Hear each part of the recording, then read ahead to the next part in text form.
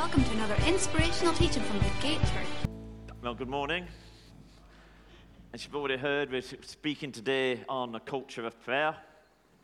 So you're going to put your hands together and close your eyes. We're going to go a wee bit deeper than that. There was a time when the disciples asked Jesus, said, Lord, teach us how to pray. And during the Sermon on the Mount, partway through it, Jesus said, this is how you should pray. And he then gave them what we now know as the Lord's Prayer. And sometimes we can say that prayer. We say the prayer sort of word for word. And there are some churches where saying the Lord's Prayer forms a part of every service that they have. And that can be a good thing to do. But Jesus was teaching us more than a set of words to say. He was teaching us how to pray. Teaching us what prayer is all about. And I wanted us to get excited about prayer. Anybody else want to be excited about prayer? So let's see how we go. Now, the verses which come up here, well, first of all, let me give you a warning. I'm going to spend a lot more time on the first two verses than on the rest of it. Just in case you start worrying, are we ever going to get out of here? Everything that's got a beginning has got an end, including this sermon. So we can have hope. I may also lapse into King James language occasionally. You know, you do that when you say the Lord's Prayer. If you're of a certain age, we may go into King James language. I've never yet been known to lapse into message language.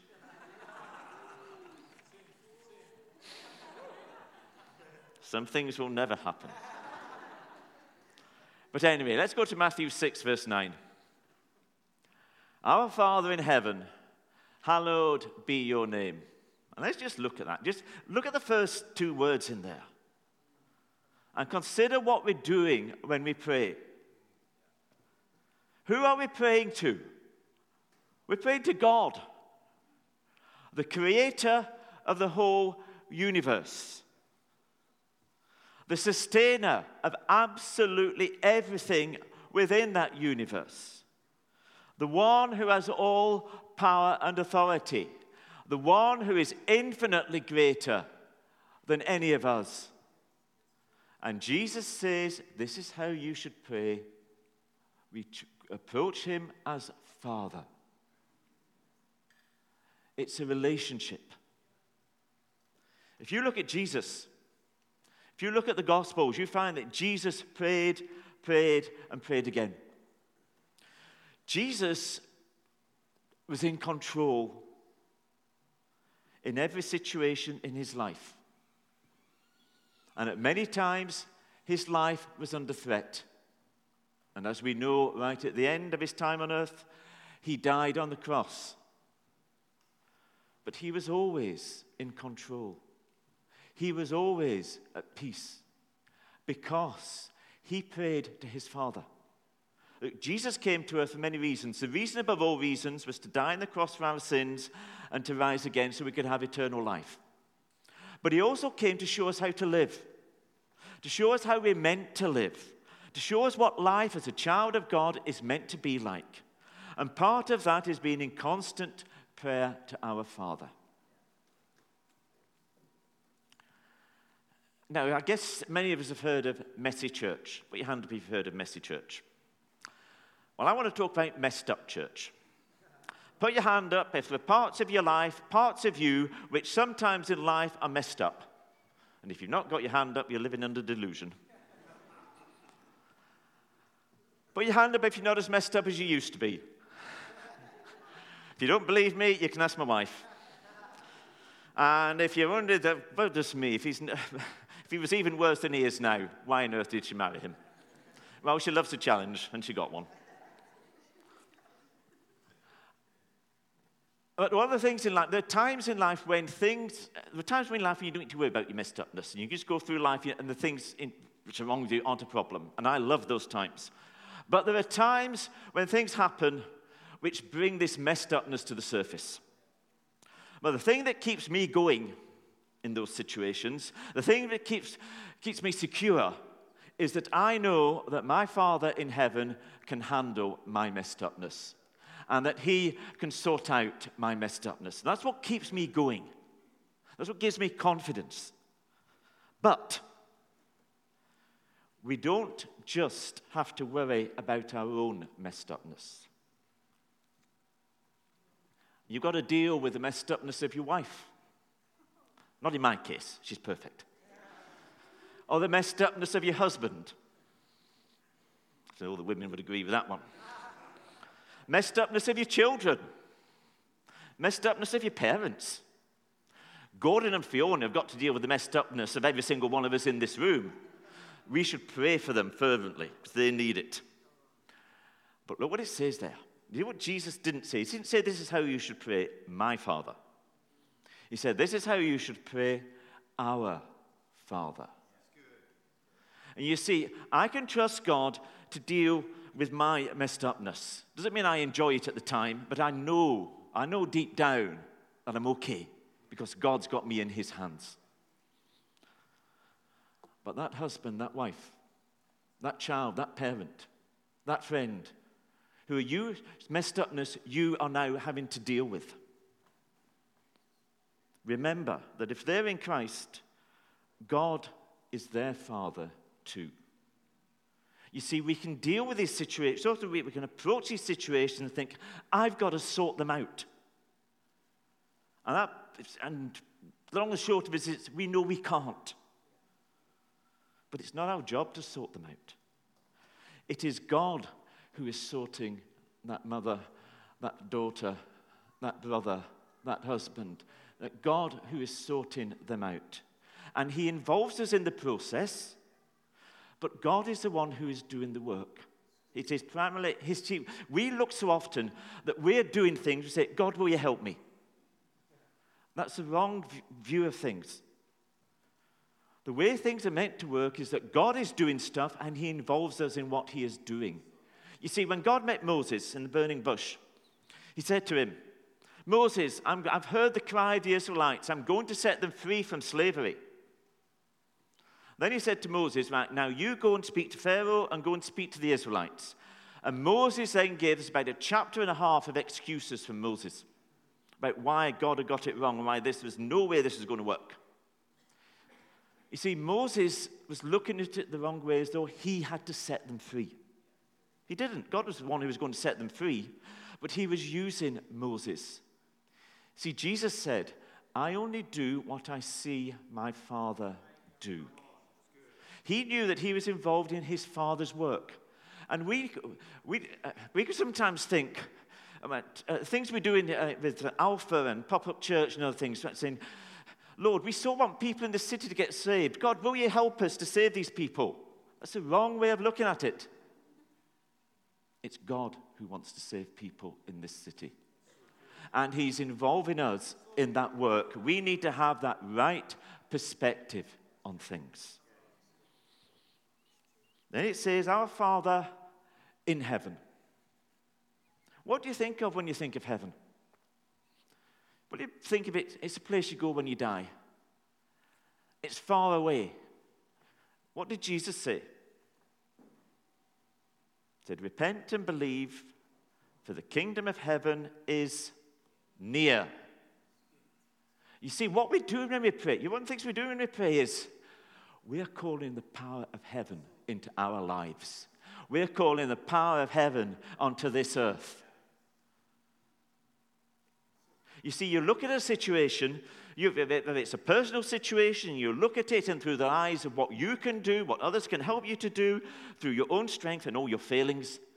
Or you can look at the state of the nation, and you would, if we have any realism about it at all, we would get utterly despondent. And often we may get utterly despondent. But when we pray, we bring the power of heaven on earth. That several times in the Psalms it says, where does my help come from? It comes from heaven. It comes from the throne room of heaven. When we pray, we are calling on the power of God to come down onto this earth. And then it says, hallowed be your name. I might actually prefer the Message version for this. I don't like the word hallowed because no one really knows what it means.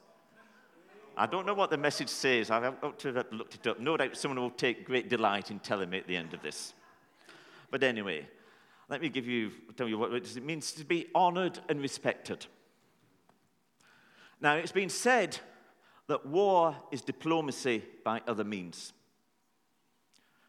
Well, prayer is war by other means. Is God's name honored and respected in this land? No, and increasingly less so. At best, lip service is paid to it, and increasingly, God's word and God's ways are totally ignored and considered to be bigotry. But Jesus has told us to pray, may the name of God be honored and respected in this land. You see, when we see incidents of that, whether it's in the lives of individuals or whether, as it is increasingly so, in the lives of government and the lives of all power structures in this land, which is increasingly anti-God, we could get despondent, we could get depressed, or we could just, I'm going to heaven anyway, who cares? We should pray. May the name of the Lord be honored in this nation. And some might say, well, that's exclusive. Well, it is. There's only one God, so might as well worship the right one. But I want that to happen because I want this land to be blessed. Because when God's name is honored, that's when true prosperity will come into this nation. That's when true healing and blessing and peace will come into this nation for all people. So we should pray, hallowed be your name. Let's go on to the next verse. And it says, your kingdom come, your will be done on earth as it is in heaven. Just consider those words.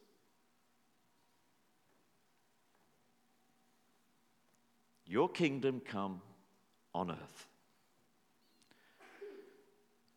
You are a rebel, a revolutionary, because we want this state to change. We want the state of this nation to change. That's what Jesus told us to pray. Your kingdom come, your will be done on earth. We're to pray for change. But the revolutionaries of this world, they do their stuff with guns and bombs. We're different. The Apostle Paul says in 2 Corinthians 10, verse 4, we do not fight with the weapons of this world, but the weapons we use, have divine power to demolish strongholds. Who knows that there are strongholds in this nation which need destroying? And we do it through prayer, we do it through love, truth, and compassion. And with examples of that, the things with our involvement in Hope for Justice.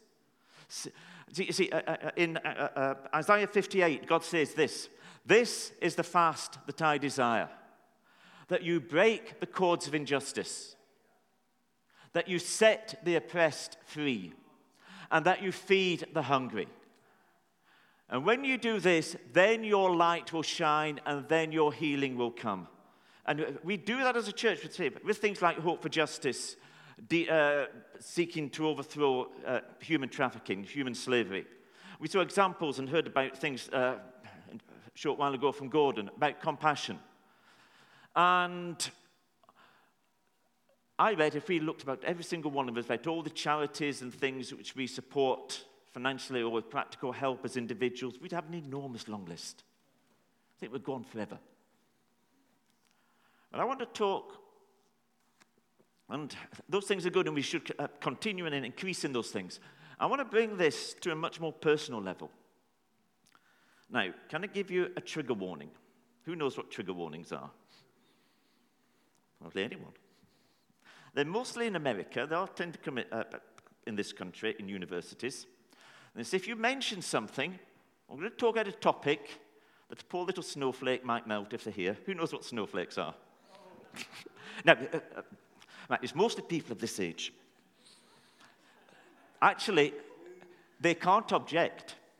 Because either they're not snowflakes, which I actually think you are, so in which case they wouldn't object, or if they do, they're just demonstrating that they're extremely easily offended and can't cope with reality, which they wouldn't want to do.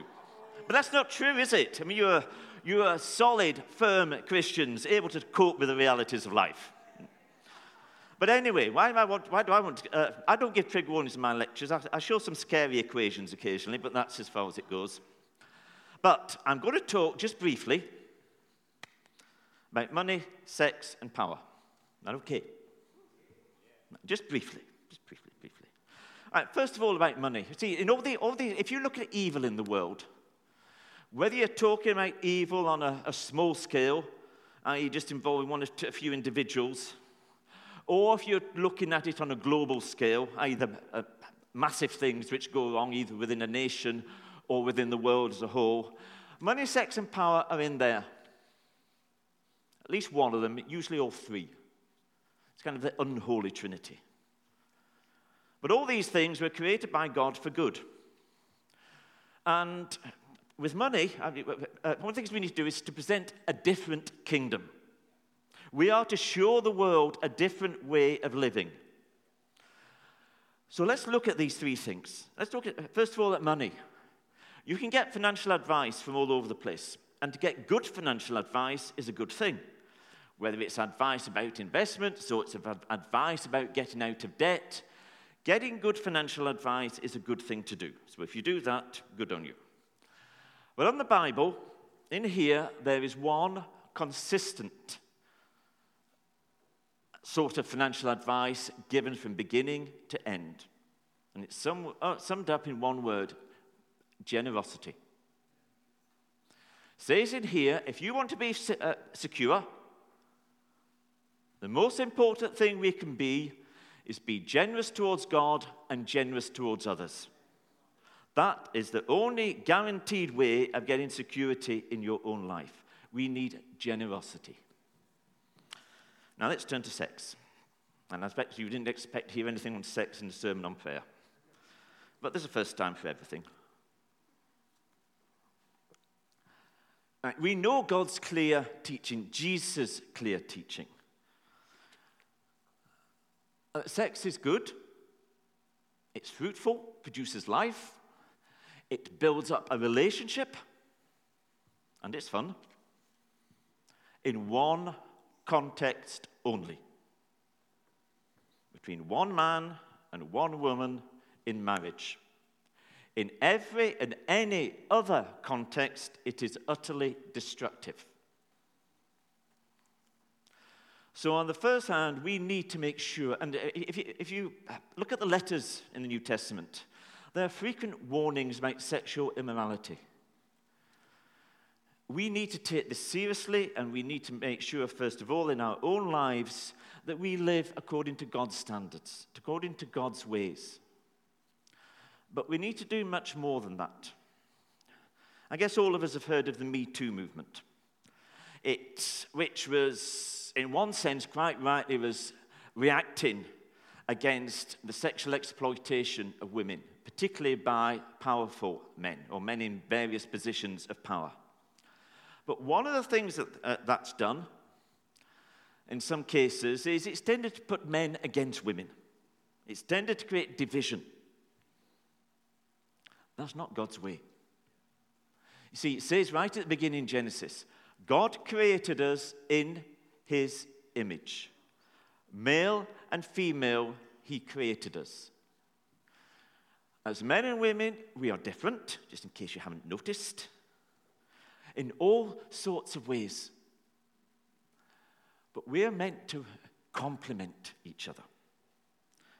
We're meant to work together. Together, we display the glory of God. So let me give you some practical advice, and most of this is to the men, so the women can be very pleased about that bit. I'm going to say something to the women afterwards. I think I'll get away with it. First of all, to the men. If you're a husband, then we must honor and cherish our wives. Beyond loving God, which must come first in absolutely everything, our number one aim must be to see our wives become all that they can be in Christ. That has got to be one of our number one aims in life, to see the well-being and the flourishing of our wives. And then for the other 3.75 billion women in the world, and that's a frightening figure, isn't it? What are we to do?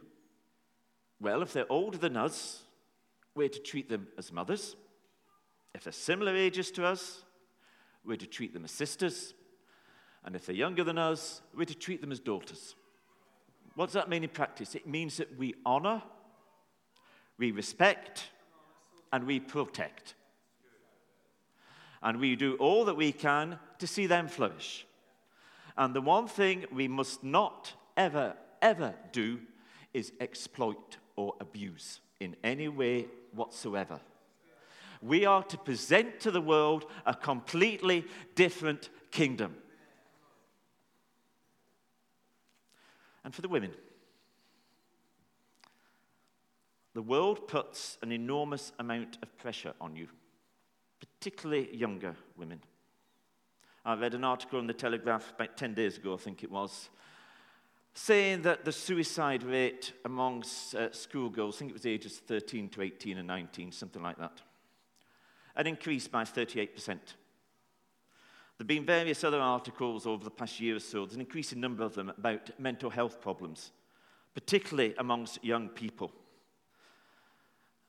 And one of the things which young women, or women in general, but particularly young women experience, is an enormous pressure from the world on you. It puts about a very distorted view of beauty.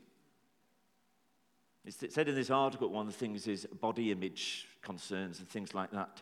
The world tries to put on you a very cheap, distorted, and shallow view of beauty.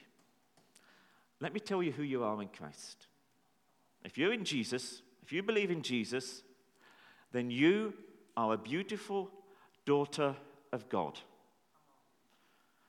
And that's not a shallow beauty. It's a beauty that's on the inside, and it's a beauty that's on the outside. And this applies whether you're 20 or whether you're in your 70s or 80s, or whether you're 60. My wife was 60 about 2 months ago. I still think she looks absolutely wonderful. You see, God has a much richer view of beauty than anything the world comes up with. And you need to know who you are in Christ.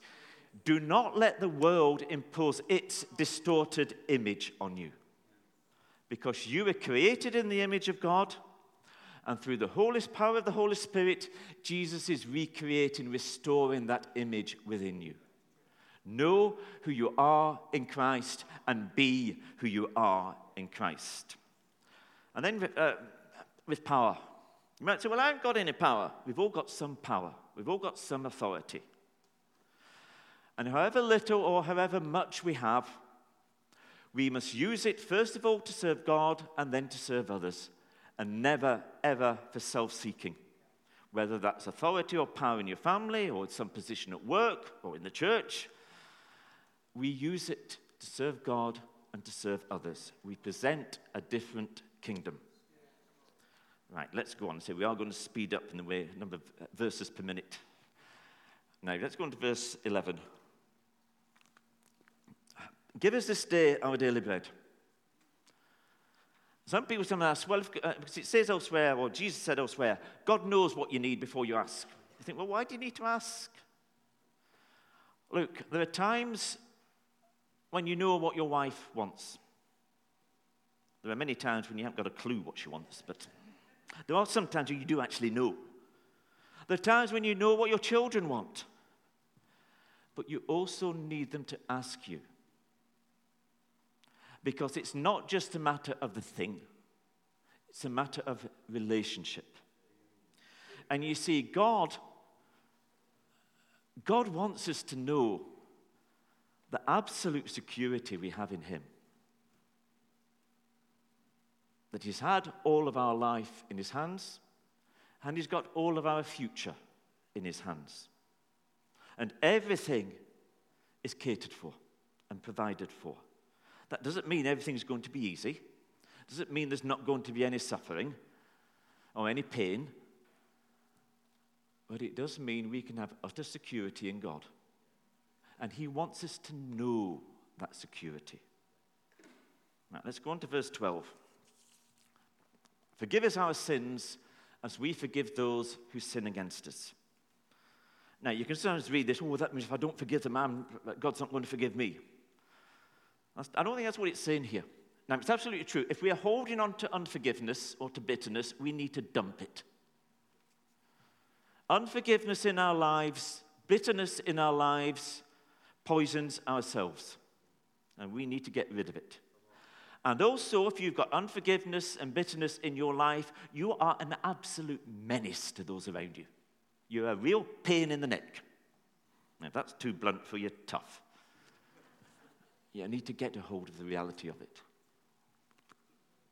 But, I don't think that's an emphasis here.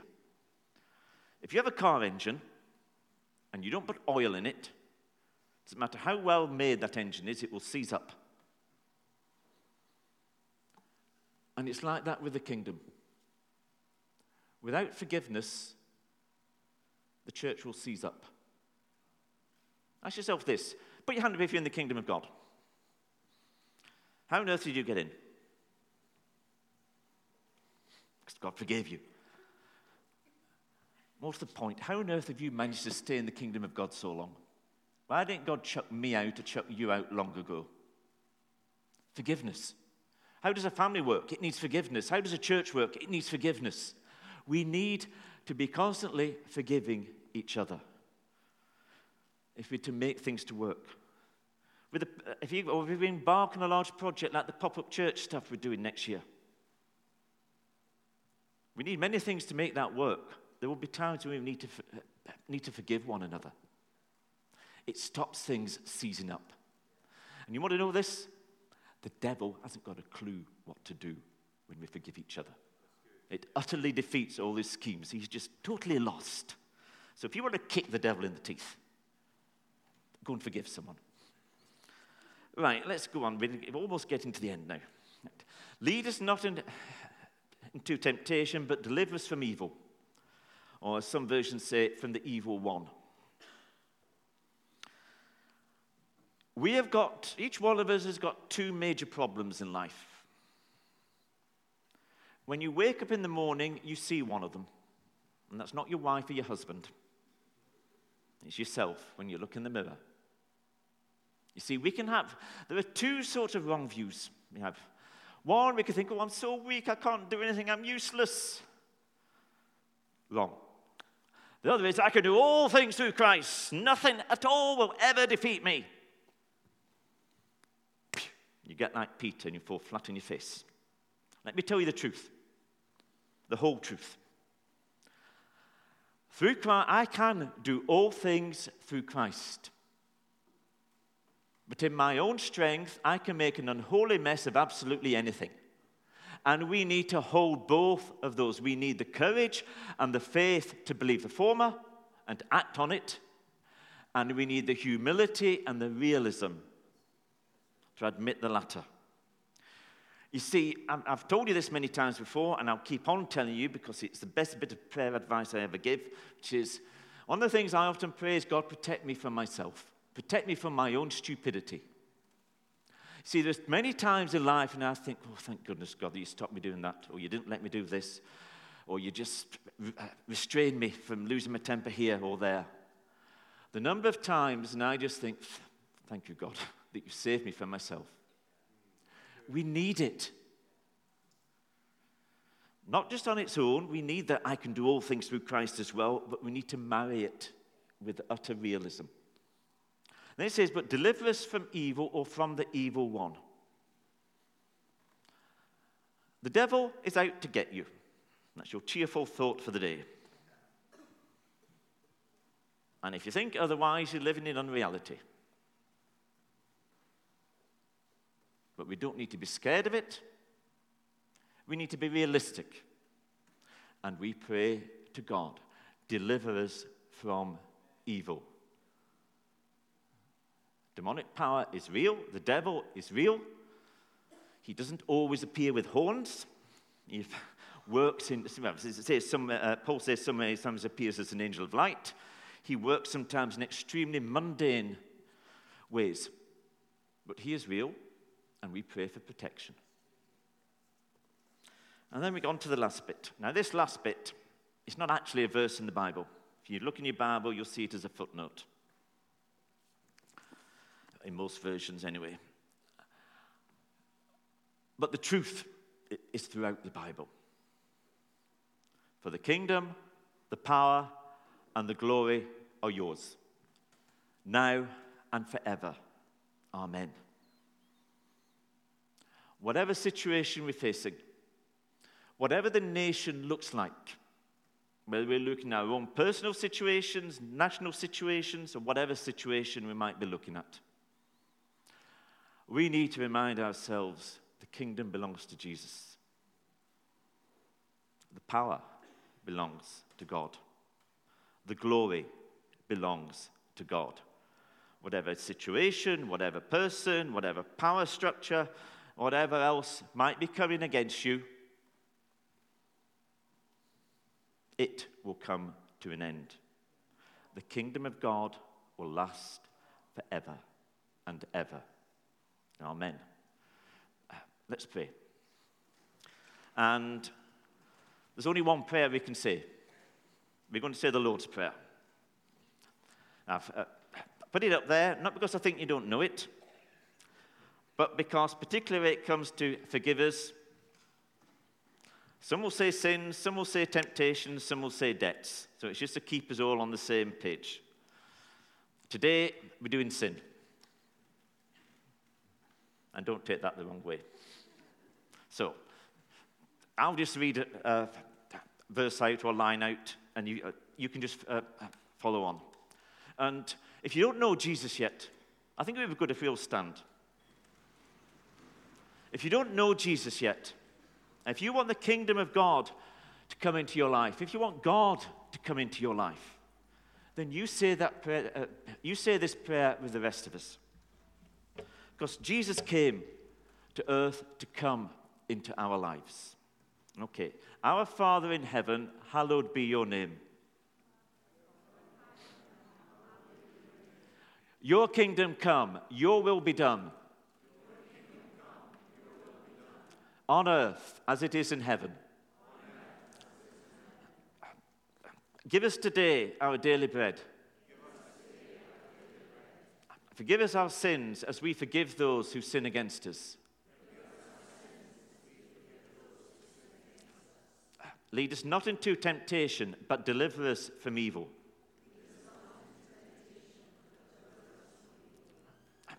For yours is the kingdom, the power, and the glory, forever and ever. Amen.